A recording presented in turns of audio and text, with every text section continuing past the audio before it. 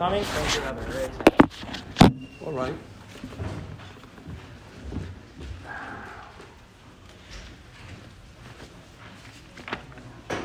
Thank you for that introduction. Thank you for all the sponsors.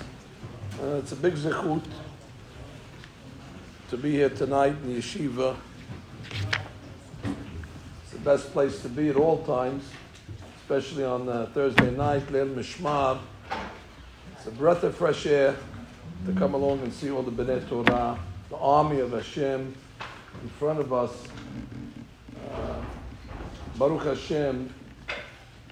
Our tradition says that there's Yiridat HaDorot, that generations descend, although we could say in our community that we're having Aliyat HaDorot, that the generations we see are having something out of the ordinary. So Yotzei Min HaKlal, that there's a Aliyah, there's an elevation in the generation, like the Gemara says, Achshera Dareh, the generation is quite kosher, quite kasher, and quite fine. It's because of fellas like yourselves that are dedicating the majority of all of the day and night to the study of Torah. We have no other business, we have no other vocation except for the study of Torah.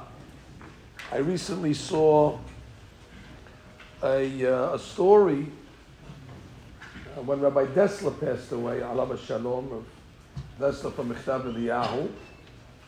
So they gave Hespedim for Rabbi Dessler in Panovich. And at the time, the chief rabbi of Israel was Rabbi Herzog. Rabbi Herzog got up to be Maspid. He knew him from London, so they had a kesher. And in the middle of the dirash, there was one of the older Bahurim, who eventually became a Gadol himself. I won't say his name. And he was, I guess, some sort of a Kanai. And, here's the rabbi from the government, Tzionis, the Rabbanut, and he's going to come into Panovich and give a hesped, for Rabbi Dessler. So he is nudging his way into the Beit Midrash, and he has 3 rocks in his hand. And one of the Rabbanim says, what do you think you're doing over here? He says, the guy's a batlan. He doesn't learn. He's all day long with Rabbanut and the government, stuff like that. I'm gonna pelt him down. He has no right to be in Panovich. He has no right to give his spade for Rabbi Dessler. And I'm gonna show him. So this rabbi over here said, hey, this is gonna be a terrible thing. So he tried to talk him out of it, and he tried the stalling tactics until Rabbi Herzog was finished. Okay, so he saved the day. Later on, the rabbi that stopped this Bahur saw Rav Aaron Kotler. And he told Rav Aaron what happened.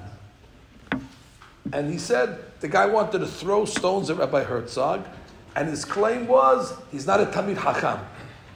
Why is he not a Talmid Chacham? Because he wastes time. He's dealing with the Rabbanut. He's dealing with government stuff part of the day. So the rabbi asked Rav Aaron, is he right?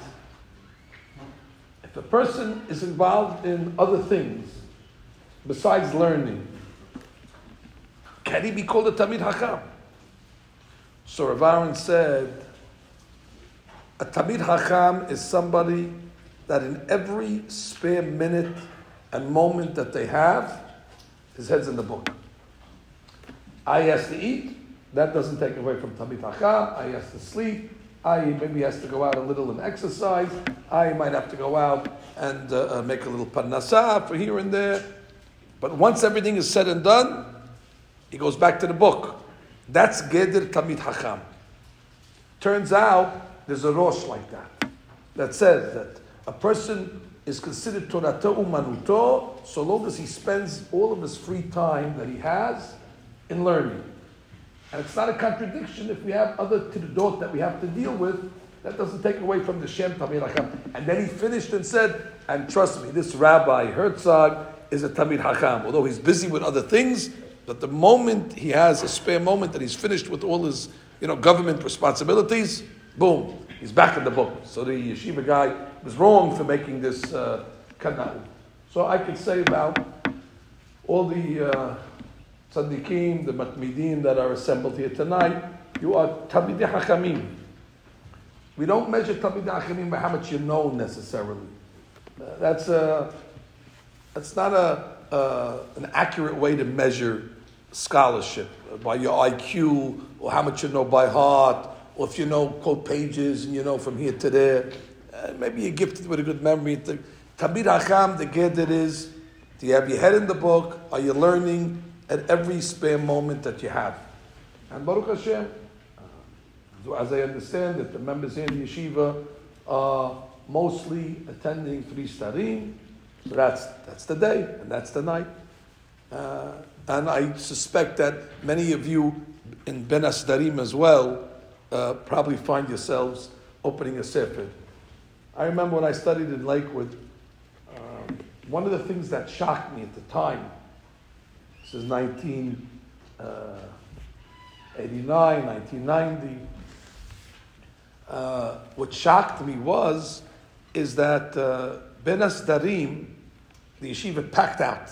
Everybody went back to the dormitories or wherever they went, and there was, less than a minyan of guys that stayed in yeshiva proper. I was one of them, me and my friend Danny Towel. We would stay and we go into the Otzar HaSfarim, and we would learn, and we finished just during Ben Asdarim, several masechtot outside of what they were learning in the yeshiva. And then the last 15 minutes of Ben Asdarim, we put our head down on the table. Okay, we washed our eyes, then we went upstairs for second Seder. So I'm sure there are many of guys like that over here also. That you do what you have to do during the break, and then you come back and you have a Seder outside of the Seder of the Limudim. So you could catch. This is the age where you catch stuff. Learn another Masechet, another Chumash Rashi, or Nevi'im. I used to learn with Rabbi Tekatsky. Alav Shalom. Zev Tekatsky was the father-in-law of Rav Makil Kotler, who was one of the top students of Rav Aaron Kotler, Rav Zev Tekatsky. He was Mahabrutan Ateret for the first 3 years after I got married. He was a Rosh Hashiva. Don't ask how I got him to be a Habruta, but that's what happened. Somebody must have paid him a lot of money to learn with me, and he accepted. So I was lucky. And he had an interesting seder. We learned Kiddushin and Gittin, and he would sit down, and the first thing he would open up Navi, first 10 minutes of the seder, and he would read 2-3 chapters, quickly look at Rashi, quickly review it, and he said, listen, we got to cover everything over here. We cannot only learn, where it's in front of us. Of course, that's the ikad, that's the main entree, but we have to grab other things as well. And just from those 10 minutes that we did every day, we finished. By the end of the year, we already finished 2, 3, 4, 5 different books from Yoshua and Shofetim, Aleph, Shua Aleph, Bet, Melachim, etc. So that's the age to do it. You have time is on your side, and therefore you could be what you're going to learn at this age is going to stick. The brain is still gluey, still has the absorption. You get to my age already, we're relying on what we remembered from Girsad and Kuta, but the new Girsa, it's really hard to get it in. And they asked me to come tonight. Shows how desperate the yeshiva is. But I did accept to come. Now that my son is studying in the yeshiva, I'll ask a personal favor from all the members over here to make sure you take care of my boy, Jacob, that's here. And I'm very proud of that. And so how can I not come now to the yeshiva that my boy studies in? So I'm doing that to support my son primarily. But I'm glad that I came. They told me that it's the yortzeit of the Zerach Shimshon. I'm not such a keen guy on yortzeits exactly to know the tzaddikim when they died and all that stuff, but they made me aware of it. They said they're giving out books.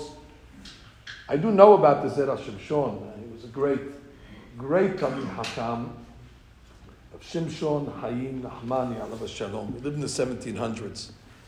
He has to be great because, first of all, the book that he produced is nothing short of Geonut in Pardes HaTorah. Something remarkable. The Rav Hida talks about the Zerach Shimshon in the highest praises. He had correspondence with the Or HaChaim HaKadosh, so that was his contemporary, and he wrote a song that they sang at the wedding of Ramchal, Moshe Chaim Luzzatto, the Baal Mesilat Yesharim. So that's his Hebra. He was a rabbi in Italy in different communities. And the story is that the Zera Shimshon did not have any surviving children. They passed away, and maybe I think that's why he called it Zera Shimshon. His book was his Zera. He produced. I once heard the Or HaChaim HaKadosh did not have children, and I once heard an explanation why he didn't have children. I thought it's remarkable that all of the koach, leholid, the koach to produce, the Or HaChaim HaKadosh channeled it in learning. And therefore, he did Pri Aved, but it was all in learning, and therefore there was nothing left. He channeled his koach holada. It's like what the Gemara says with Ben Azai, when they told him, get married. His hashki Torah. His heshik was too focused on Torah, and therefore, look what he produced. Or HaChaim HaKadosh, he produced tremendous, but it's spiritual production, and that's what the Zera Shimshon did. He produced a spiritual product, a book, a sefer, which is interesting. The last mitzvah in the Torah is to write a sefer Torah, or sefer. And the first mitzvah in the Torah is Pri Aved. And Hachamim say there's a connection. That there's a connection between the last mitzvah and the first mitzvah. That these are two forms of Pri Aved. Writing a sefer is one form, that's a spiritual donation, and then there's the physical. And it's, Pasuk says in Bereshit, Zeh sefer Toldot HaAdam. That sometimes Toldot HaAdam could be the sefer itself. And it's interesting that, without getting too explicit, but even when you're writing a sefer, the diyor is like the zera, and the paper is the mekabel, and then the words become the product. So it has the same elements of Pri Aved as well. So, and I think there's a remez to this. I didn't see this in a sefer, it's my own. So, put an asterisk next to your notes that it's probably not so accurate. But what I would say as a remez is that when you go to a wedding, you go to a hatunah, so we're seeing the physical people in front of you, but even in the most yeshivish wedding, the dress code is the same. The hatan is always in black, and the kala is always in white, which is the exact way we write a book. It's on white paper, and it's with black ink. And therefore, Zeh Sefer Toldot HaAdam, that we're reminding Hatan v'Kala that not only is it the physical, but it's a book as well. And it has the same imagery as what a book would look like. So, the Rab writes the book, and he writes in the beginning of the book somewhere that whoever reads the book, and whoever publishes the book, and whoever says over the Torah from the book, he'll be an advocate for them in Shamayim for all good stuff. Beneh, Chayim, Zoneh, and supposedly there's thousands of testimonies throughout the world of people that needed Yeshuot of some sort, and they were mekabel on themselves to learn Zera Shimshon, and what do you know? They had Yeshuot. They asked Rav Chaim Kanievsky, alav shalom, Zecher Tzadik Livracha, is it true that the Stipler learned from the book? And he said, yes, absolutely. So already the Gedolim of the last generation knew about it, and they asked Rav Chaim, is Kedai to learn from the book? He said, yeah. They said, how long? 5 minutes a day. Okay, obviously you're not going to have a seder in Zera Shimshon, obviously, but 5 minutes here and there to get one item, that's enough to get the tzaddik to be a Militz Yosher for us. So, doesn't need our Haskama, the book, but it seems that the Gedolim of our generation already were on it. And I don't know why, but every book has a mazal.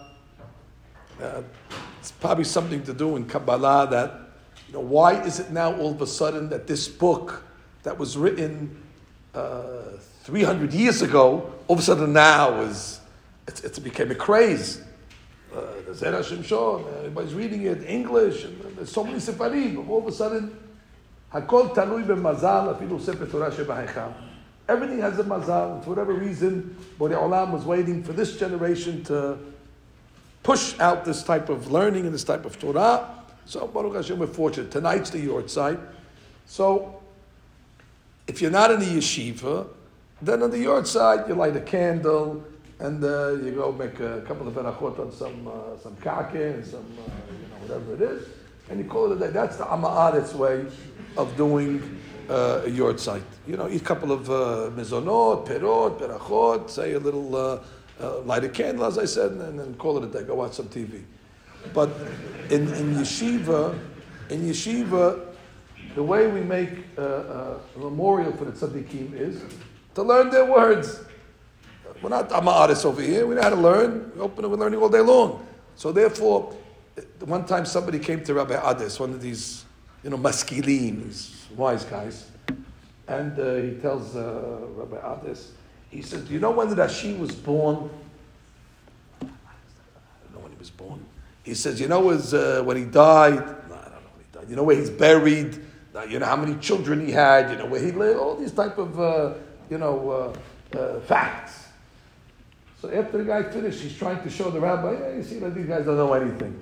So Rabbi Ades says, he knows when he was born, he knows when he died, he knows where he was buried, but I know what he said. which is the main thing. That she doesn't care if you don't know his Yortzeit or his birthday. What she cares to us is, what did I say? And that's the same thing with the Zera Shimshon. Very good. History, go to Wikipedia, go see all about the Zera Shimshon. You can learn a lot. But that's not going to get us anywhere, and it's not going to... The Zera Shimshon only promises us this prayer and advocacy if we say over his Torah. So, I don't want to keep the members here too long. Of course, these days we have early mornings. So, I'll just give you one selection that he has at the beginning of the parasha. So, we're reading Parashat Shofetim, story of the judges. Shofetim v'shoterim, titen lecha b'chol sha'arecha. So, judges you should place, titen lecha, it's talking to the individual. Every individual has an obligation to try to set up courts. Asher Hashem Elohecha noten lecha l'shvatecha, v'shafetu et ha'am, b'shpat tzedek. It should say v'shafetu lecha. And that's the way the beginning of the pasuk started. Shofetim v'shotrim titen lecha, v'shafetu lecha. No, v'shafetu et ha'am. And as a general rule, whenever you see the word ha'am, it usually means the wise guys. The Zohar Kadosh, for example, anytime it says ha'am, it's the Erev Rav. Or when the mitonenim are complaining, it's called ha'am. Those are usually the riffraff, the troublemakers. Well, I guess v'shafetu et ha'am, but only the troublemakers deserve to get judged. And what if you have a case? Reuven and Shimon have a monetary case. No one's troublemakers. They just have a dispute. They have a misunderstanding. It's not only for the Am. So why does the pasuk over here say v'shafetu et ha'am, implying that justice is only for the troublemakers and for the wise guys? And lastly, his question is v'shafetu et ha'am mishpat tzedek. Mishpat tzedek sounds like a ruling that is just. Mishpat is the ruling, tzedek is just. That makes sure the verdict is correct. Ask the Rav. The Torah is only concerned about the verdict. What about the process? I mean, in Beit Din, you learn Gemara, Sanhedrin, there's rules how Beit Din has to function. So Beit Din is not only concerned about the result, that they got the right answer, they should be concerned about getting to the right answer. But from this pasuk, it just sounds like the main thing is mishpat tzedek, that the ruling is just, get there however you get there. And ask the Rav, what happened to the process? So he has three answers to this question. It's your lucky night. I'm going to give you all three. Answer number one is based on a Gemara with Mori bar Isak. So this guy, Mori bar Isak, as you remember, was a bully. He was a alam. Alam is a bully, tough guy. And we have a general rule that when you come into court, the one that's holding the money or holding the karka, he's in the strong position. You're trying to take money out of my pocket. I'm the muhzak. I'm holding it. The burden of proof is on you. You have to bring edim. You have to make shivuot. Not me. I'm holding the money. Therefore, the law is on my side. You want to take away my status? The burden of proof is always on the plaintiff that's coming to take money. It's the rule. So Mori Bar Isak comes into the court, and he's sitting on property, he's sitting on money. So the Rav comes in and says, "All right, what's the claim?" And he says, the other guy says, "He owes me money." So the rabbi tells Mori, "Make a swear that that's your money." Mori says, "Hold it. You're changing the Torah. I'm the muhzak. Is that the law?" And the rabbi told him, "For guys like you, that's the law. Because you're a bully. He's scared to bring witnesses. Because he knows if he brings his witnesses, you'll kill them. So he's intimidated.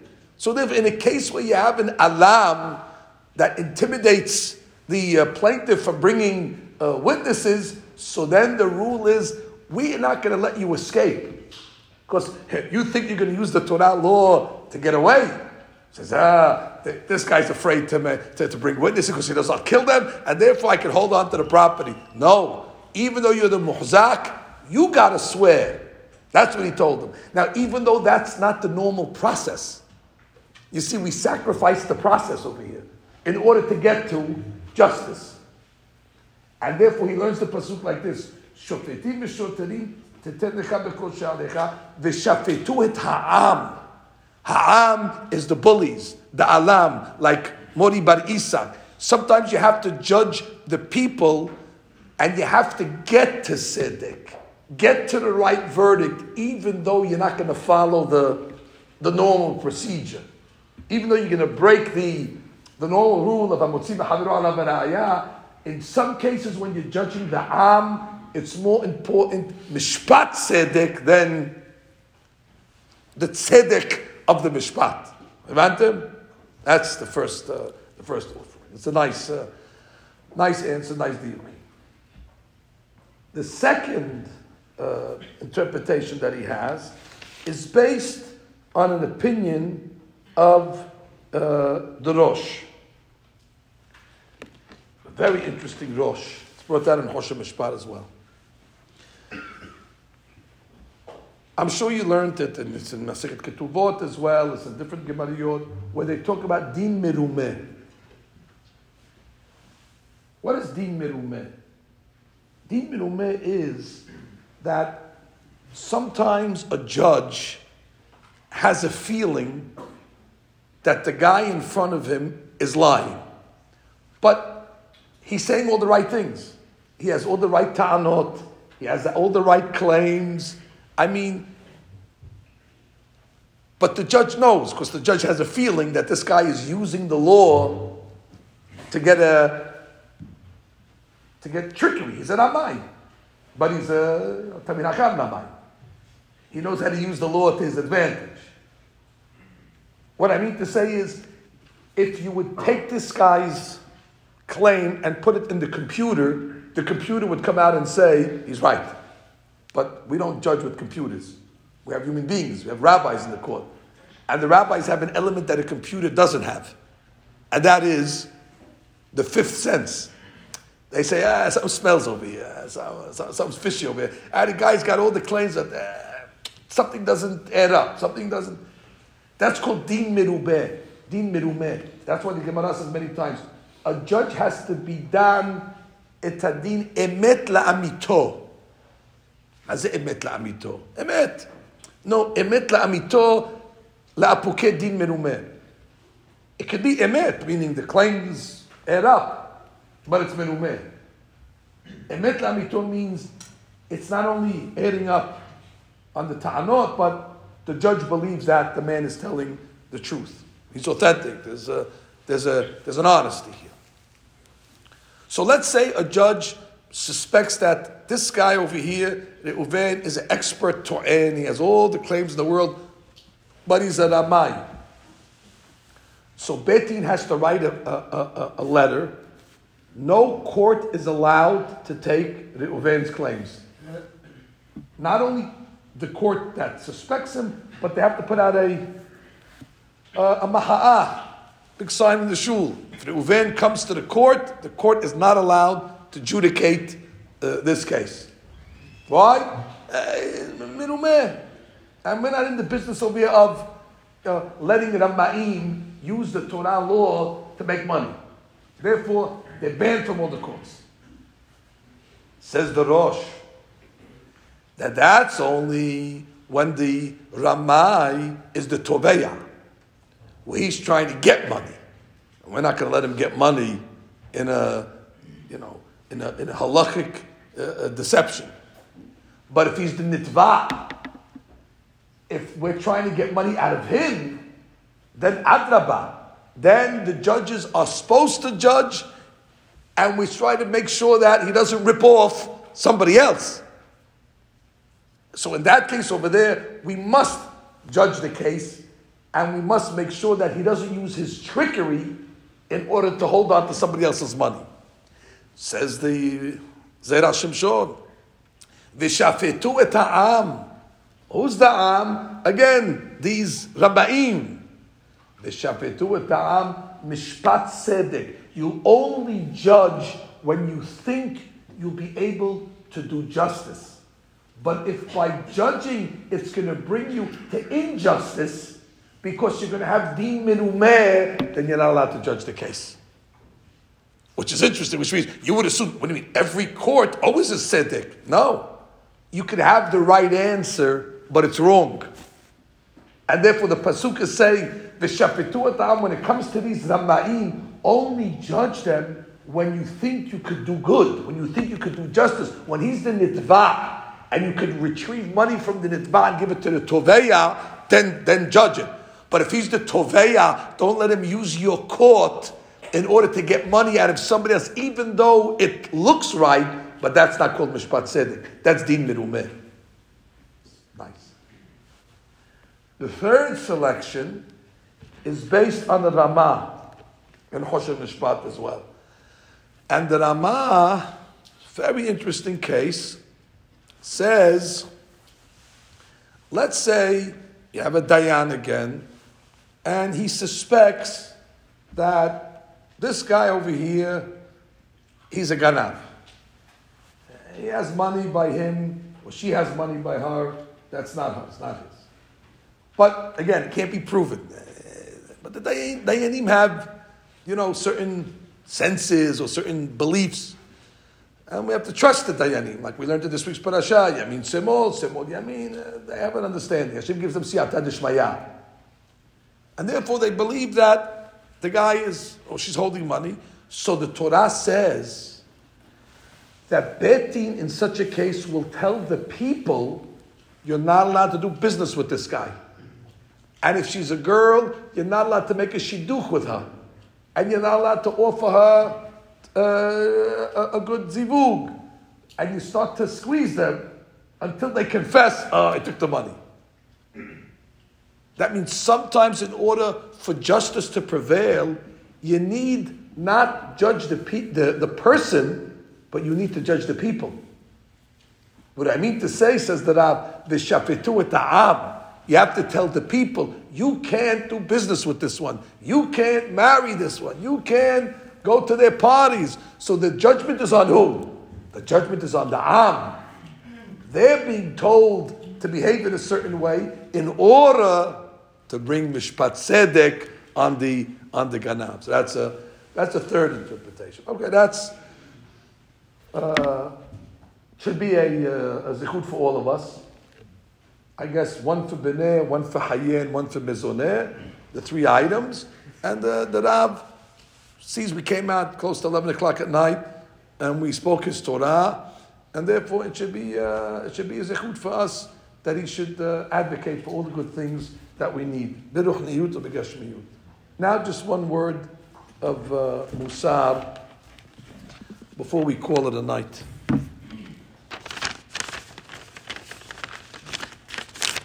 We're in the month of Elul. It's an amazing thing. In yeshiva, Elul is a yeshiva month. Outside, it's August, September. It's last week of the summer, Labor Day. In outside of yeshiva, they talk a different language.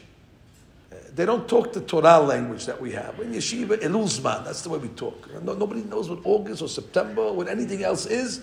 All we're thinking is, how many days to Rosh Hashanah? Which day are we up to in Orchot Chaim Neharosh? Which what's our Seder? I once spoke for the yeshiva.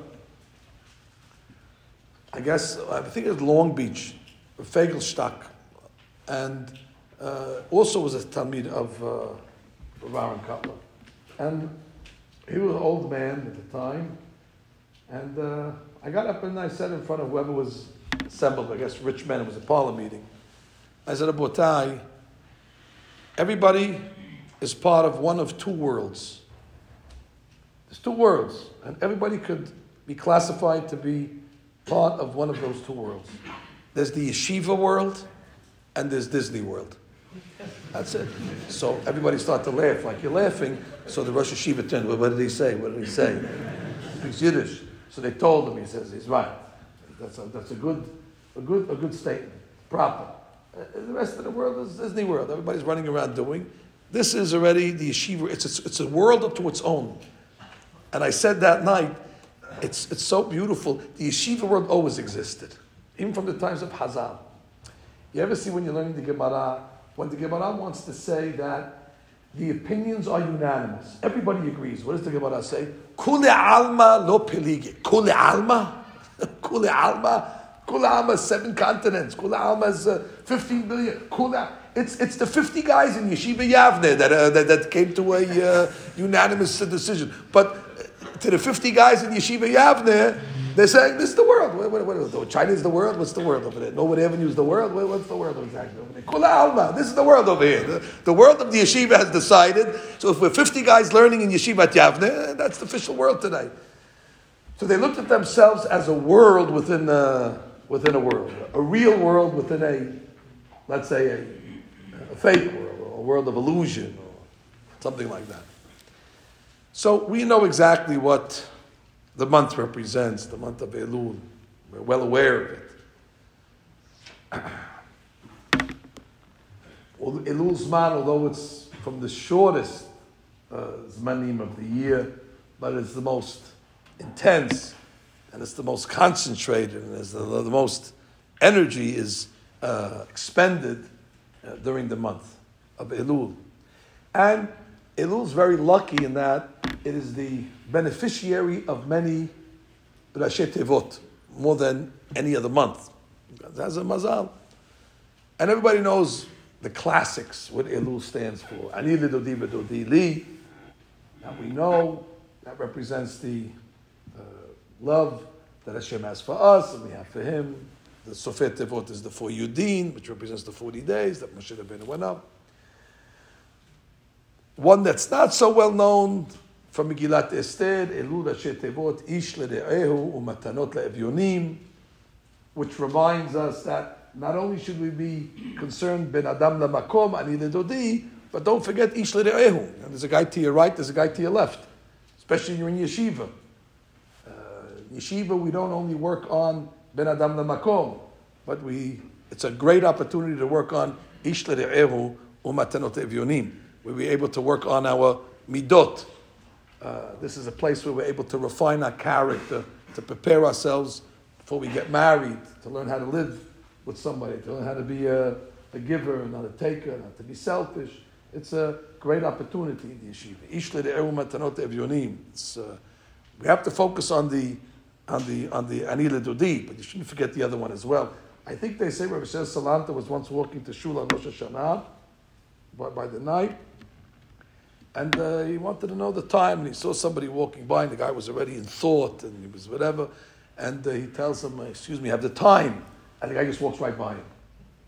So Mr. Slata says, well, just because he wants to make teshuvah, why can't he give me the time? Because he's so serious, his mind's in the olamot, so that's his problem. Why can't he stop for a second? Tell me it's 7:30. He's too busy. So that's ani ledudi, but he forgets ish l're'ehu. So we have to have that balance. It's not so easy, but I think that's what Elul comes to tell us as well. But I want to tell you what the Arizal said, and it's also brought down from the Shlach Kadosh. A very surprising Rashi Tevot. And he gets it from the Ir Miklat, from the cities of refuge. The cities of refuge were those cities where the Rotseyach B'Shogeg would run and meet out his sentence until the Kohen Gadol died. And if you look in Parashat Mishpatim, when it talks about the Ir Miklat, it says, V'ha Elohim, now listen to the Rashi Tevot, Ina liyado v'samti lecha. That God ordained it, and this murder came to his hands. Therefore, ina liyado v'samti lecha, and the pasuk ends makom, which is the Ir Miklat. Rashi Tevot Elul. When I saw this Arizal, I was kind of surprised because we always look at Ir Miklat as a location. It's a geographical place. And here the Arizal is telling us that there's a different type of Ir Miklat. It's an Ir Miklat in time. That means when we enter the month of Elul, we are entering some sort of time warp. And in this measure of time, it is like we are entering an Ir Miklat. Which brings me to the big question. Listen, we're not tzaddikim. We all have what to fix. But I don't think unintentional manslaughter is one of our averot that we need to make tikkun on, that we need to get to an Ir Miklat.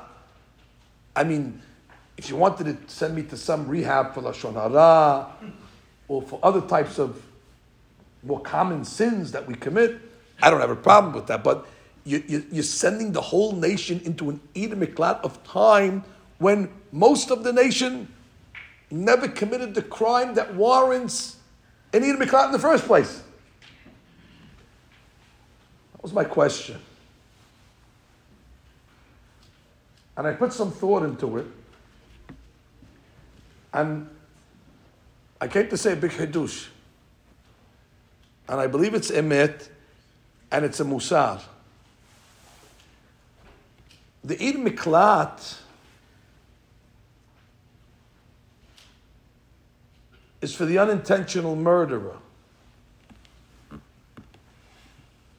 For the one that took away somebody's life.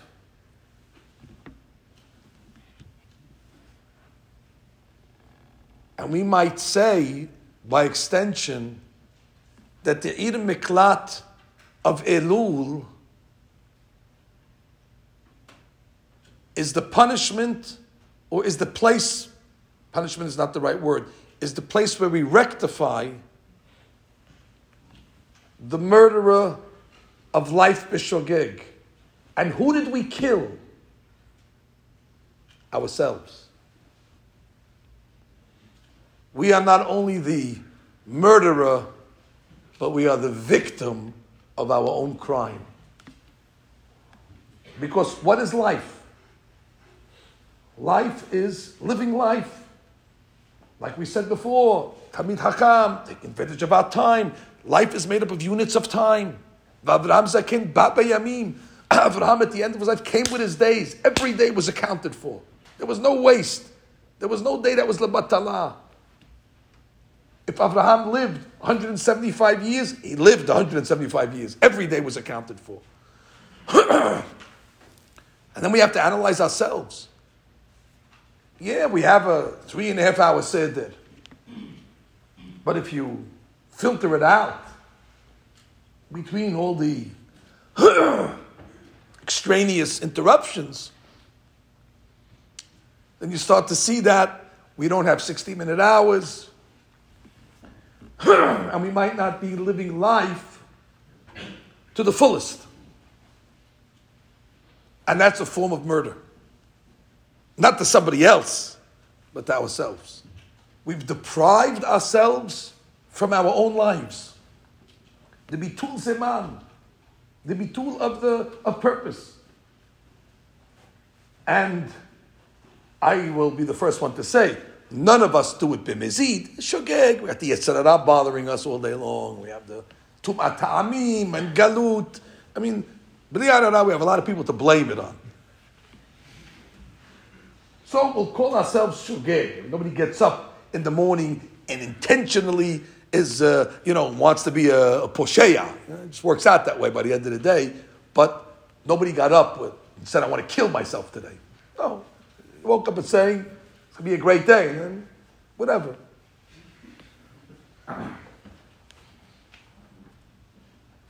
So that's very, very significant. I think there's another hadush about this Eid Miklat. First of all, it's a Eid Miklat of time. But the second hadush, I think, is even bigger. Normally, when the Rotzeach goes to the Eid Miklat, he doesn't meet the one that he killed. I mean, for good reason. Because he killed him. He's not around anymore. But in the Eid Miklat of Elul, the murderer actually meets the victim. The perpetrator meets the victim because it's the same guy.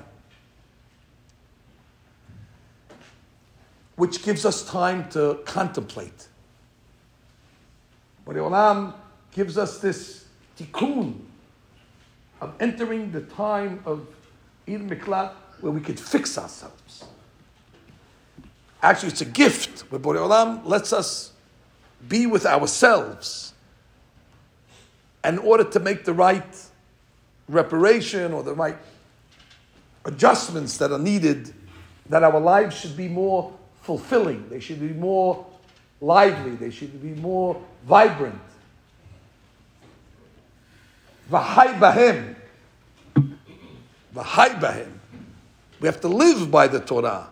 Not enough just to, believe in it, and our lives our chiyut must come from Torah. That's what should get us ticking and excited. All the other things in life, okay, it's an interruption. But when it comes to the learning, we have a chiyut. All of a sudden, it's like you talk to some people about sports, you get them all roared up, all riled up. That's what ticks. Another guy cars. All of a sudden, the guy never says anything. All of a sudden, he wakes up and starts to talk. Everybody has their item. Our chiyut should come from learning, from ruchniyut. And Elul is the time that we reflect on ourselves, that are we living enough? Or maybe unintentionally we're squandering a lot of that time that in America they say wasting time, or even there's a very vulgar terminology of killing time. We hear the young guys, I'm going to go out to the mall, kill a few hours. Kill a few hours. Now, that needs an Eid Miklat. That needs an Eid Miklat. The good news is that Elul has something in it. Even in the Arizal talks about there's certain kohot in Elul. Yud Gimel, Midot Rahamim are manifest during Elul. There's Kavanot, the Kavanah of Derech. When you get older, we'll learn it. But there's definitely something different in the air in Elul than there is in, Mar Hashvan, that's for sure. And therefore, we must take advantage of it. The kohot that this month has, especially if you're in a yeshiva, gives you the ability to become a little more aware of that unintentional ritziha. Not on the other, but on the self. It gives us a month's time. We don't have to wait for the death of the Kohen Gadol. The Eid Miklat sets you free on Rosh Hashanah, hoping that you have rehabilitated yourself for the coming year. And therefore it is my beracha to the members that are assembled, the Bnei Torah here, in the Kolel, here in Deal. Remember, boys, the Kolel didn't always look like this. When we were growing up, I'll just tell you one story because I don't get to tell my stories too much. But now that I got people that are listening once, so just so these stories are on record. When me and my friends were in Sharei Torah in 1982, Sharei Torah is a school in Brooklyn. And it started with 9 boys, and I was one of the 9. I went to Magen David, and then I graduated. I was the only kid from Magen David that went to Sharei Torah. Everybody else was randoms. One guy came from Torah Temima, one guy came from Russia, another guy from Halab, another guy. And I'm there, a regular Syrian guy came in. All these other, they ended up becoming my best friends. But that was what it was. And we started in 9th grade to learn Masechet Sukkah. And Rabbi Hillel Haber, may live and be well, said to us, boys, whoever accepts upon themselves to finish Masechet Sukkah over the summer, they get a prize. And I'm going to give you the prize just for accepting. And what was the prize? He didn't give out Zera Shimshon. He gave us Rabbi Miller's book, Rejoice, O Youth. In those days, you can get away with giving a gift like that. And we were very excited. And he gave somebody else Sichot Musar from Rav Chaim Shmulevitz. And I asked Rabbi, but can I get one of those also? Because I thought I would like that book. And I still have that copy. It's worn out. Sichot Musar that I got in 1982 for accepting upon myself to finish Masechet Sukkah. And we came to deal. Deal didn't look like this, boys.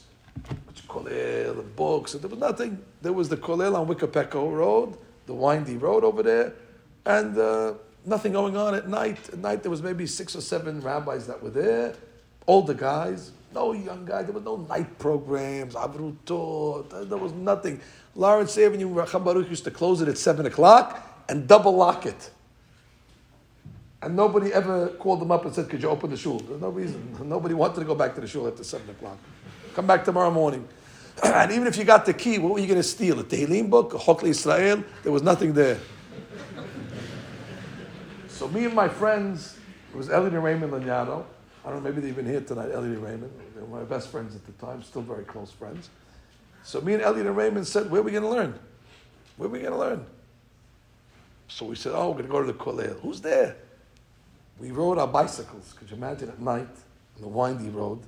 Every night we got to the Kollel, me, Elliot and Raymond, and there was a Rabbi Azachi at the time, and he taught us Masechet Sukkah. We finished it. And you should know, it made the front pages of the community newspapers.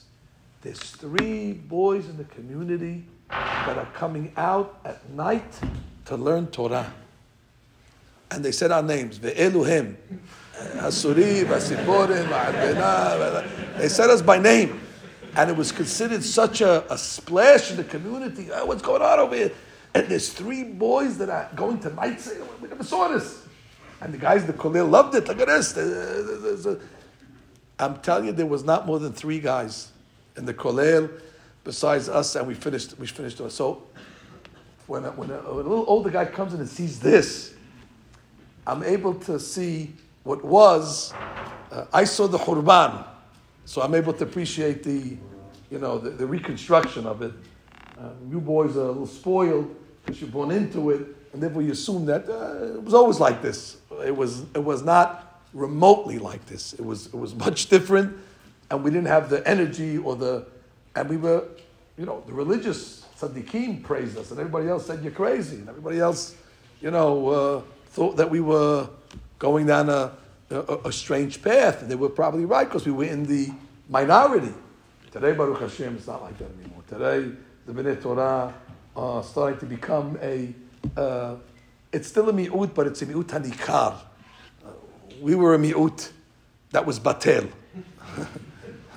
This is a mi'ut hanikar, and it's nikar, mamash. It's a hatikar, riyad kabed, and it's a davar she'eno mitbatel. It's something that's hashuv. So, my lesson to you boys is that you should continue in your studies, live life, don't waste it, don't squander it.